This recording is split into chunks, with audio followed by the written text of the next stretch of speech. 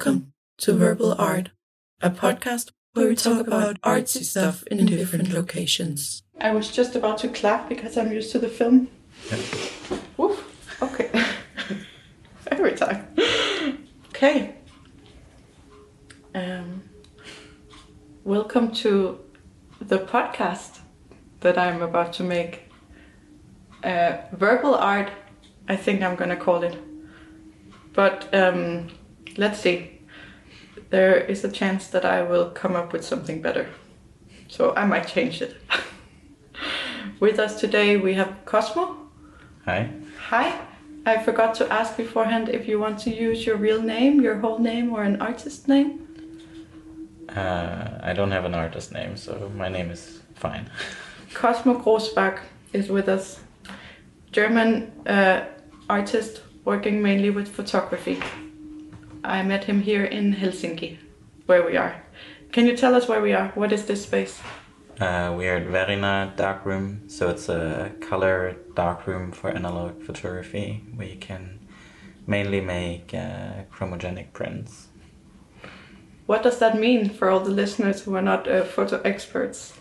Chromogenic print mainly means that it's on a light sensitive surface that you need to develop in chemicals. So it's a classic darkroom. Yeah, you can make it digital nowadays as well, but it needs to be processed. That's the main point. So this is where you are working these days? Yes, the last 4 months I've been spending many hours and nights here. And since people don't have a visual of the space we're in, how would you quickly describe this room to give them visual cues? It's surprisingly bright for what most people would imagine a darkroom to be. So you're just kind of in this hallway which ends up in this small room. And then you can see a lot of small cabinets where they're dark, like they're dark rooms with enlargers in. And a lot of random stuff is standing around, and behind me is a magnet wall where you can look at your prints once they came out. Yeah, right now there are no pins there, or no, a lot of pins, magnetic pins, no prints. Yes.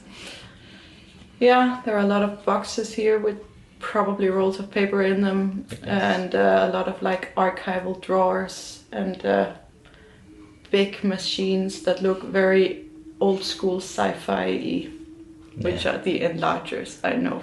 Yes. Mm-hmm. Cool. So how does your usual workday go here? Like, what is the process? The first thing I do is turn on the machine because it needs some time to heat up. It needs to process at 35 degrees. So, and because the machine is a bit old, you need to help it a little bit with making some of the rollers wet. It can't clean itself enough. And then I put my paper in a paper roll cutter, which are very convenient here because not like in black and white that you have at least a red light, everything is pitch black. And it even calculates the centimeters. Very cool thing, I really like it. So what, you're working in pitch black? Yes, pitch black. You don't have this classic sexy red light on in the dark room? No, otherwise your entire print would be cyan. Because, I mean, negative, the opposite from red is cyan. So you work in pitch black when you're working here. This is also why we are in this really bright space, because you're only working in this dark chambers to expose the print, and then you walk around here while having the print in a light safe bag. And then you walk to the machine to feed it in. So you don't see anything. So you really need to know where all your stuff is. So if someone moves something, you are screwed. Yes, basically. Does it ever happen? I mean, I know this is a cooperative space, so a lot of people are working here. No, not so far, because you don't leave that much in the space. It's just the enlarger, which is at the same position in the rest of your stuff, like where your papers and you move in yourself. So, and usually you would see if someone put the larger away if you walk into the room beforehand. Yes, they're very large. Yes, they're quite obvious. It hasn't happened to me, maybe to someone else who usually has something in some corner. But yeah, so like I cut my paper and then you just go into the flow of which takes forever to make test stripes, like in black and whites. You make small stripes of your prints to see if the colors and the exposures is good, and then you change a lot of variables on the larger to get the final image. Yeah, so this whole, just for clarification, the reason why it's pitch black and not with red light is that it's a color lab and not a black and white darkroom. Yes. Yeah, okay. And color paper is sensitive to all lights. Good to know. Yes. So, what is it you like about working in a darkroom? I like that I can touch something. Digital feels not so intuitive to me, like analog work. It feels quite logical for some reason, everything that's happening, and I can control more. I think I just really like to be in control of everything that's happening. And I know when something goes wrong, what goes wrong. If a printer does something weird, I have no idea how the inside of a printer looks like. So I'm pretty screwed, and even though these machines look very intimidating, the enlarger and the developing machine, they're quite simple in the end. It's just a light shining through a negative, and then they're color filters. And I can't tell you exactly how to make a photo paper, but there are not so many variables I don't know of. And then it's also the thing that a lot of people say that it's quite a slow process, and you can really focus on what you're doing. It's not so hectic. Well, I mean, if you're working in pitch black and have to memorize everything and know exactly what you're touching when, then I guess you can't rush too much. No. I mean, I've been running here sometimes at 3 a.m. because I really wanted to go home. But I do want to make one nice print at the end. They tend to sometimes take a really long time. But yeah, in general, you can't run here. You shouldn't, probably as well. Yeah, that's the thing about this process, right? That you spend countless hours in the darkroom just to make like one print that you're satisfied with, if you have a very specific idea of how it should look. Like most of the time you are just waiting and testing, right? Yeah, it gets better the more experience you have. At the beginning you can spend on one print 3 days, if you really, but it really depends how perfectionistic you are. On exhibition prints, I do sometimes spend 6 hours on it, but that's also then curiosity to spend so much time with your image, because you have this filter that goes from 0 to 130 steps, how much yellow or magenta you add or reduce, that then gets projected through the negative. And when I then work on an exhibition prints, I work on half steps to then see the difference of the image. And when I don't, I usually work in 5 steps. You can make quite quick prints when you know what you're doing. I can make in 4 hours 10 really nice prints, and then I can also do in that time 1 big exhibition print. But at the beginning, people are quite lost. Everyone is quite lost, and you don't even know what to do. When you see your photo, you're like, oh, this doesn't look right, but what do I do now? So. But I mean, honestly, that's why I appreciate the process in the darkroom, because there's a lot of coincidence for me in the process, because I don't bother to stay forever, and like I can't control the process enough to reach a certain result anyway. So I will just like have an idea. Okay, I want it to go darker, or But there are 3 different ways of making your print brighter or darker.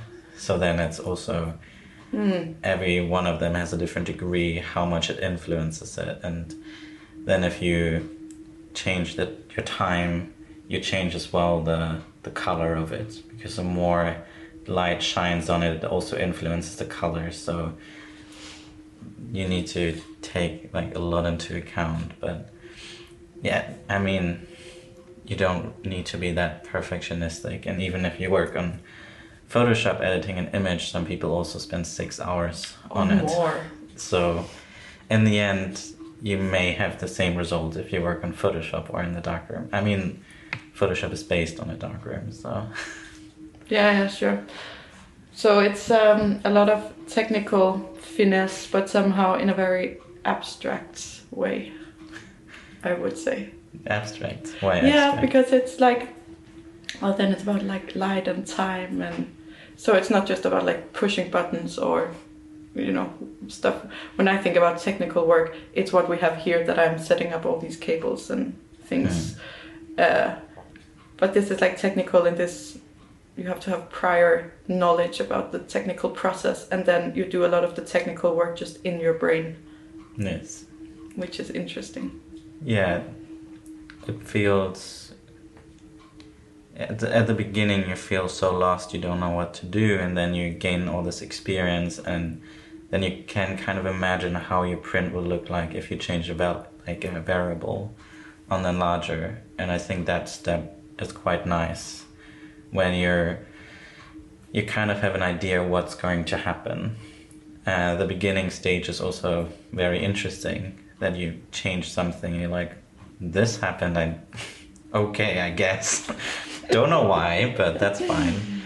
But I mean, I've been also trained by by one quite strict technician when I was in Norway, who was like, just change one thing at the beginning and then you do these very tiny steps to see what's going to happen. So it was quite helpful. And when I was doing the workshops, I was also doing that with my students, that like, oh, I could also tell you now, just change these 3 things and your print will be quite nice, but we're just going to do one step at a time so you personally see. So in the end, it's also a very visual process of seeing your print go from completely magenta, and it just looks really wrong and weird. And then it just suddenly looks good, or you think it looks good, and then you do more tests and then you realize how bad the print from 3 times before looks. So you can get quite crazy just looking at colors, and is it blue or is it yellow, and everything looks the same at 3 a.m. Yeah, but the good thing about this work is that you then have all of these steps as physical results, and you can look at them the next day. Yes. With fresh eyes. You Yes. actually physically can bring them home after working. Yes. Well, they need to dry, but like... No, they don't. No? In color, it's dried. You have your print and it comes out dry. There's a dryer at the end, so that's quite convenient. You just have... This is also why there's no drying cabinet here. You just take it out and magnet it onto the wall. Mm-hmm. But very convenient. Okay, well, let's look at something that you have made. Okay. Mm-hmm. We can look at Øygarden. It's a work. Okay. Let's see if it works. Oh no, I don't have internet. Can you jump on mine? No, I just needed to reconnect. Okay. It's fine.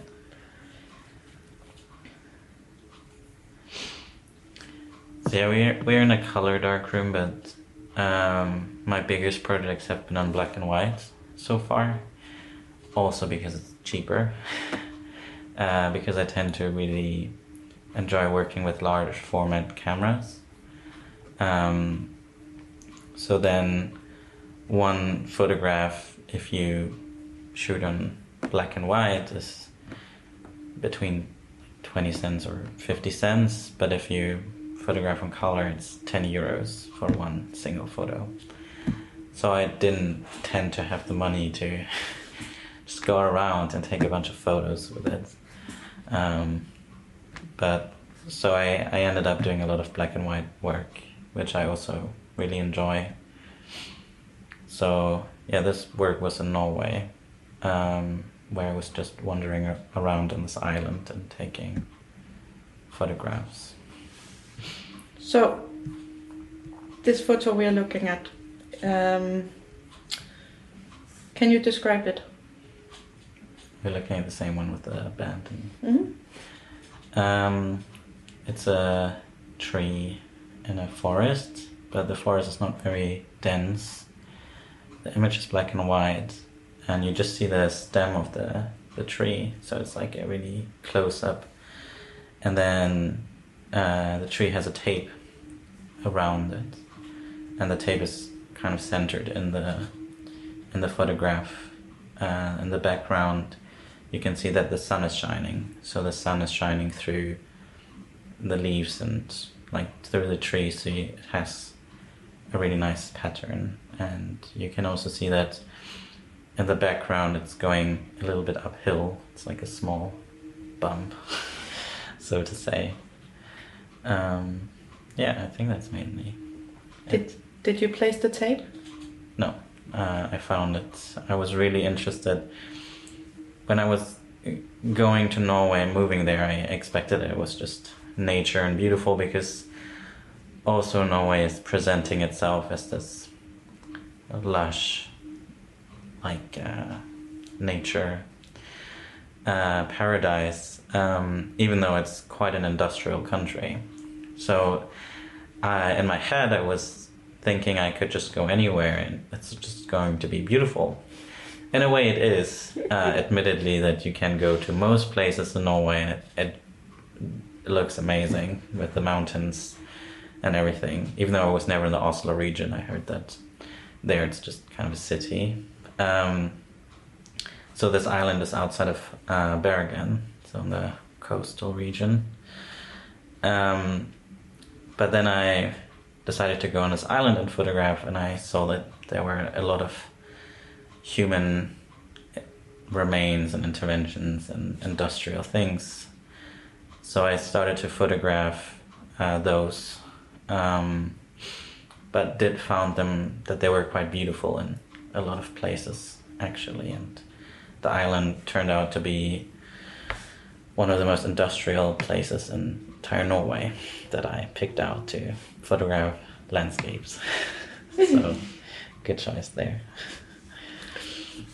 Should we check another photo? Yes, you can choose which one. I think it's around 9 or 10 there. What? Like in total. From the same series here? Yeah, we are the same series. We are both looking at Cosmo's website at the same time, because he does not have all of his prints here, obviously. Yes. Which tends to be the case when you move around. Yes. That you don't have your things in one country, but it's spread all over. And all of these photos are from the same island? Yes. Let's look at the last one in the series. So the tires. Yes, explain this photo to us.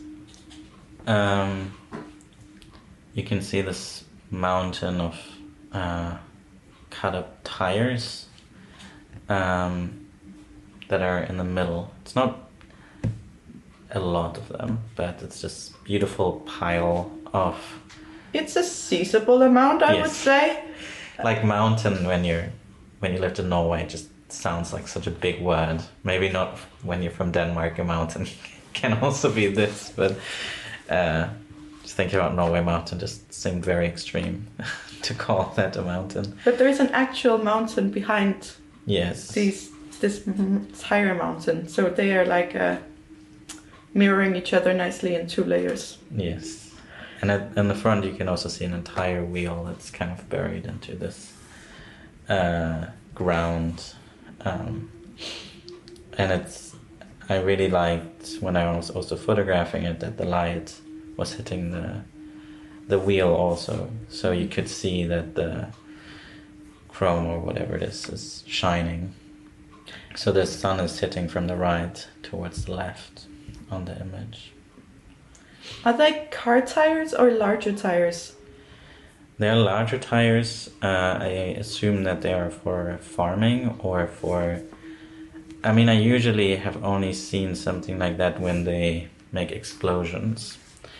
So they cover the ground, and under it they do an explosion. And it was close to construction work, so either it was for farming or for the construction work that was close by, that they used them for. Yeah, fun fact for the people who haven't lived in a region where the underground is mainly made from rock.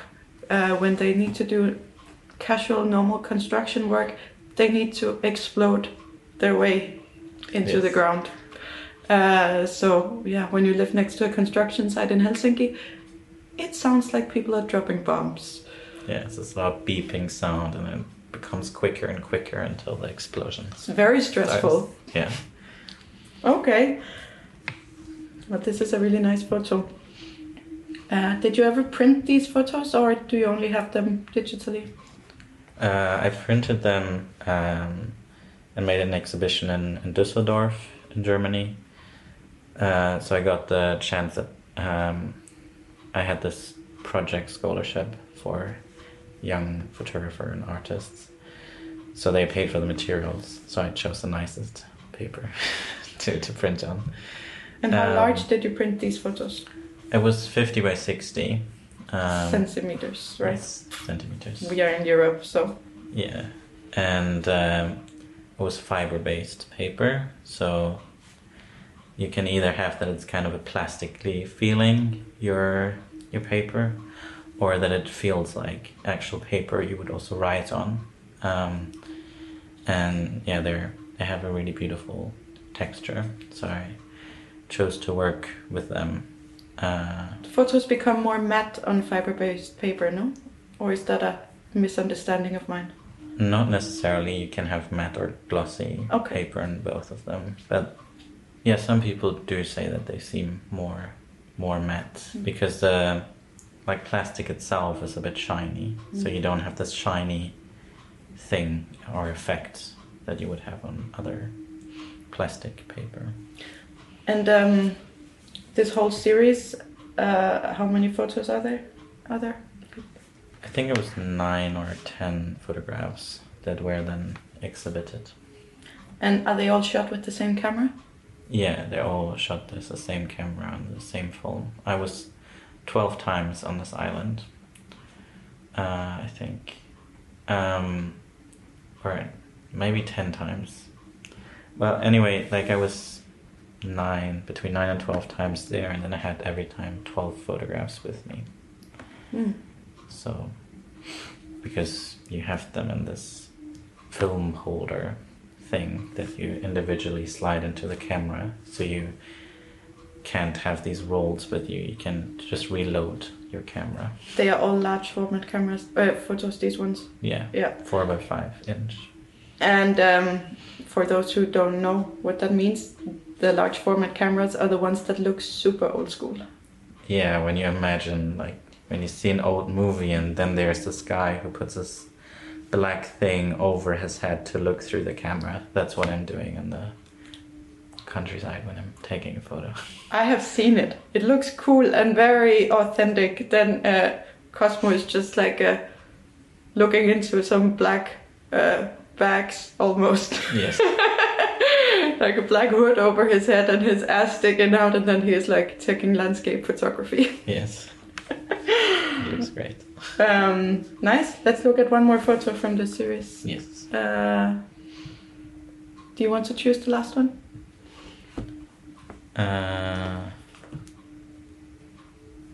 Which one do I choose? Maybe the one with the pipe that goes into the water. Yes. Sure. So this was one of the last times I was on the island, and I was on this hiking path. And on the photo, you can see that there's a small lake or like creek, and then there's this pipe going from the right corner that makes this beautiful swing, and I guess it was made out of some sort of plastic, but then at the beginning it's in this concrete form that you can see right at the front, but it looks like the rocks that surround it, so it fits quite nicely in there. Yeah, it's fixed in some kind of maybe molded concrete block. Yeah. But it's true, it looks like it's part of the natural ridge of like nature stones lying in the water. Yeah, and then in the background you can see some trees. Those are quite dark, you can't see much detail. And then the sun was, I don't think the sun was shining, I think it was just a grey day, but the trees are reflecting really nicely in the water. Yes, the light is quite strong. But I think it was just cloudy, thin cloudy weather. I want to look at the one with the big mountain as well. If we go one time back from this one. Oh yes. Because it's very beautiful. Yeah, this photograph has a lot of texture, I would say, and then there was just this wooden like floorboard placed onto the okay, so stone the people mountain. listening have no idea what we're talking about.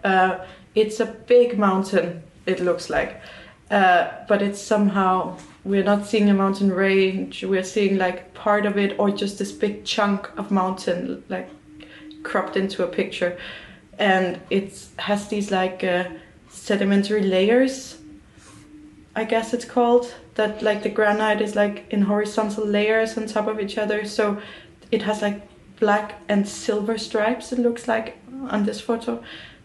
And I don't know if it's the light or if it's how you have like developed it or what, but like it really looks like shiny silver that this mountain is made from. And then on the side of this mountain, on this little mountain ridge, someone has placed a floorboard or like a piece of wood, and I can't see how large it is in reality, but it's like just leaning there on this mountain. Yeah, I think it's mirroring quite nicely the texture of the mountain, it's rather a big rock than a mountain. It was the height of me, maybe. Oh, really? It's not when you look down, you can also see these little flowers.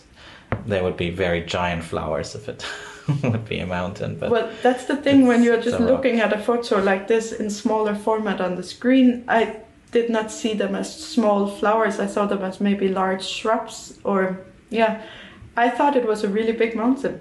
No, it's kind of this floor, like when you have this linoleum floor, so each individual board is relatively small to make an entire floor in an apartment. But yeah, it looks very, it's a very contrasty image, but the individual layers were also so different from each other in texture.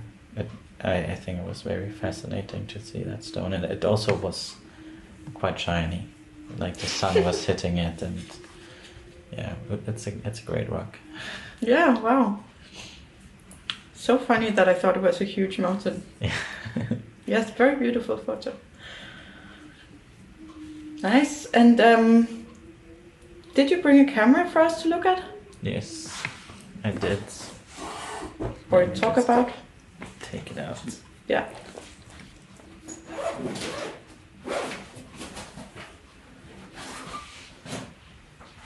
Aha.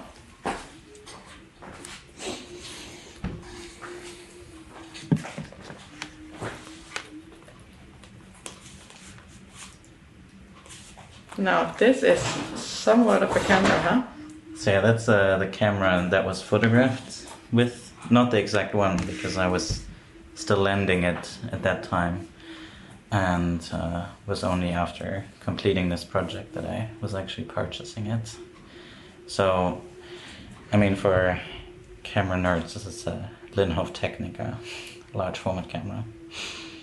And yeah, with a 135mm lens attached to it from Nikon.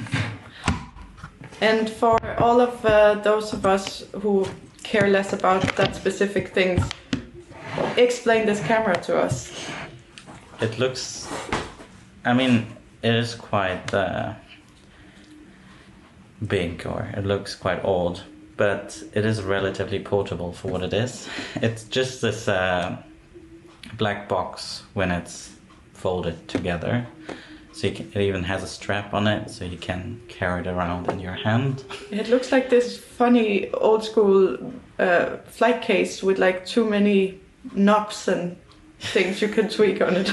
Yeah, there's a lot of things you can screw and unscrew on this camera.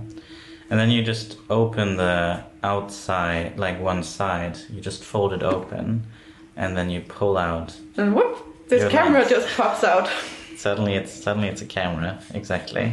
And then when you open the back, you can look through the lens. So then you see everything mirrored and upside down that the lens sees in the camera. It's a fairly large camera, like it packs in to be quite compact, but all in all, like it's like it you don't put it in your pocket, let me say it like that. Yes. It's a real camera. How heavy is it? I don't know, actually. It doesn't feel super heavy. I mean, you can lift it up if you want to. It doesn't. But it's so far over there.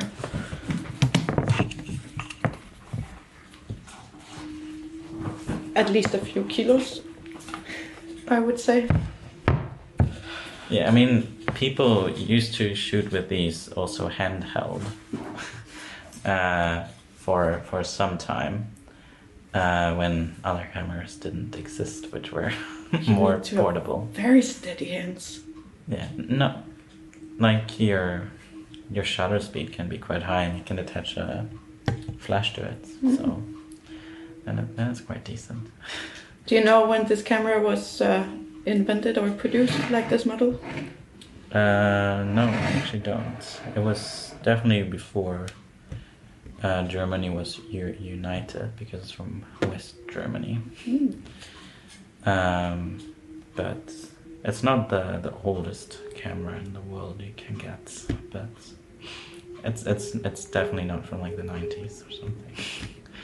Is this your favorite camera? Yeah, I think so. I mean, you asked me like to bring my favorite tool, so I was thinking quite a lot what my favorite tool is, and I don't think I can really say like favorite, but I would say this brings me the most joy to photograph with. I have other cameras, or especially one other camera that I really like to photograph with, but it's just kind of more of an adventure to go out with this camera. Yeah, and also each photograph is the most expensive with this one compared to smaller cameras, right?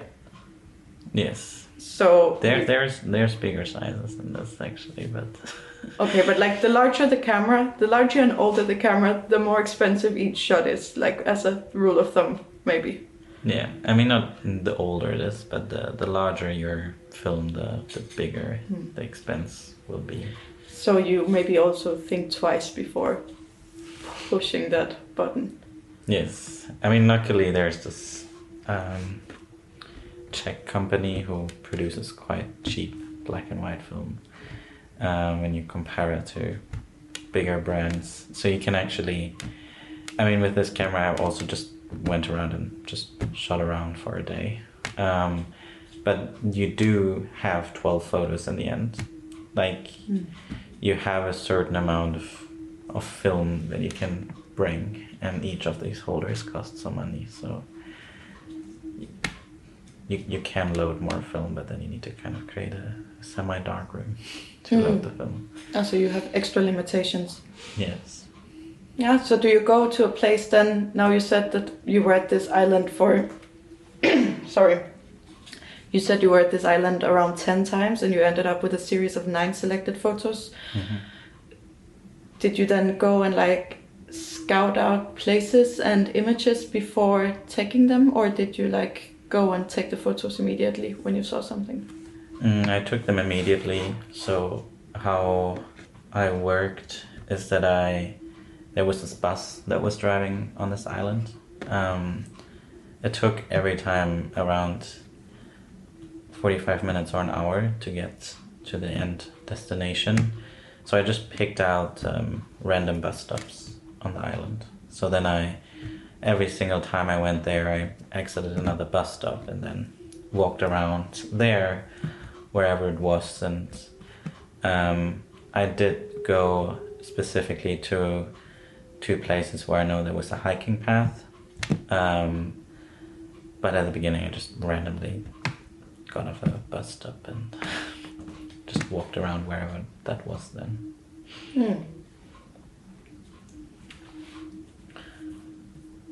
Well, nice. I just disappeared a little bit for a while to this hiking path you were talking about. But I'm back. Yes. Cool. Is there anything else you want to mention about photography, or what you do, or what makes you tick? What makes me tick? I don't know. Difficult question. Yeah, I mean, I just hang out in the dark room a lot. I guess that's what makes me tick. The more you do it, the more knowledge you have, and the more freedom you gain in the dark room and in your process, because you also know what you can like do wrong and what not. At the beginning, it seems very serious when people come to analog photography and they're very scared of ruining everything. Yeah, now you also bring this like big ass camera and like the real way somehow, but I know you also like to shoot with small point and shoot cameras that seem like very 90s pocket style. Yeah, and I mean, when I was photographing with this camera for the first time, I just read one manual online and then I just did it. So, and then the technician gave me like a 5-minute introduction. So I also just did it, and I also just developed the photos. And this is how I worked from the beginning with analog photography, that I rather wanted to sacrifice some of my photographs and make I made many mistakes in the darkroom. I have ruined films and ruined prints for various reasons. And I mean, that's great. So then I know, and I actually have the expertise instead of crying over every photograph I might lose. But with this, I lose the least photos, so with the large formats, because it's just so few and minimalistic and compact, and you have a higher success rate at how many photos you like per the amount of photos you take. I mean, when I shoot digital, like if I do, and there's like 100 photos and then you like 2 or 3, I feel like, for most people, and the rest just never see anyone ever sees them. And with this, with color, because you need to be very serious about it when it's so expensive, I tend to like at least half of the photos. So in the end, do you really spend more money when you like more of the photographs? That's the question. No, and I mean, in any case, we all know you learn the most from the mistakes, right? Yes. And their mistakes can be extremely beautiful in the darkroom. I prefer often test strips and fail prints and things like this. To be honest, it's more in my corner. At the beginning, I worked mainly with the mistakes I did. I think when the process is like exposed in the result, I somehow quite like that, because with analog photography, the process is such an intricate, huge part of like why people do it, that they feel like you can see that it's different. And that, so for me, somehow when this whole handheld aspect becomes evident, often by mistake, but when it happens, like I don't know, I like that. Yes. Well, thank you. I forgot to introduce myself. This is Senja Ram, and this is a podcast series, first experimental try today. I'm gonna interview visual artists about their art, and then we talk about it and see if that will be interesting, as well as looking at it. And first guest in the studio before he goes back to Germany, Cosmo Großbach, whom I have worked very closely with, so I was happy to do this first round with you. Thank you for inviting me. Sure. It feels very much like radio, no? Yeah. Very professional. Yeah. Do you have a website you want people to look at, or like that you want to offer people to look at? Yeah, sure. People can look at my website. I just redesigned it, so there's actually something on it. It's mainly my name. It's just my name, cosmogroßbach.de. But it's a German last name, so it's maybe so it's Cosmo like Cosmos, but without the S in the end. And Großbach is like Groß, and then Bach like the composer. Oh yeah. Yes. Like Bach. Yeah. .de.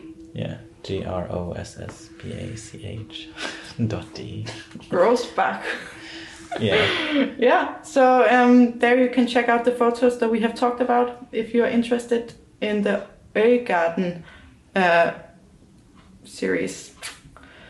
Yes, and for the non-Scandinavian people, it's where it's a crossed out O at the beginning. Oh yeah, we have funny letters. Yes. Cool. Yes. Okay. I think that's it. Great. Bye. Bye. Like your hand move. Bye.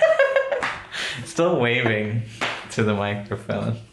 Goodbye, everyone. Oh, that was fun, no? Yes, that was nice. Thank you for listening. Hope you enjoyed it.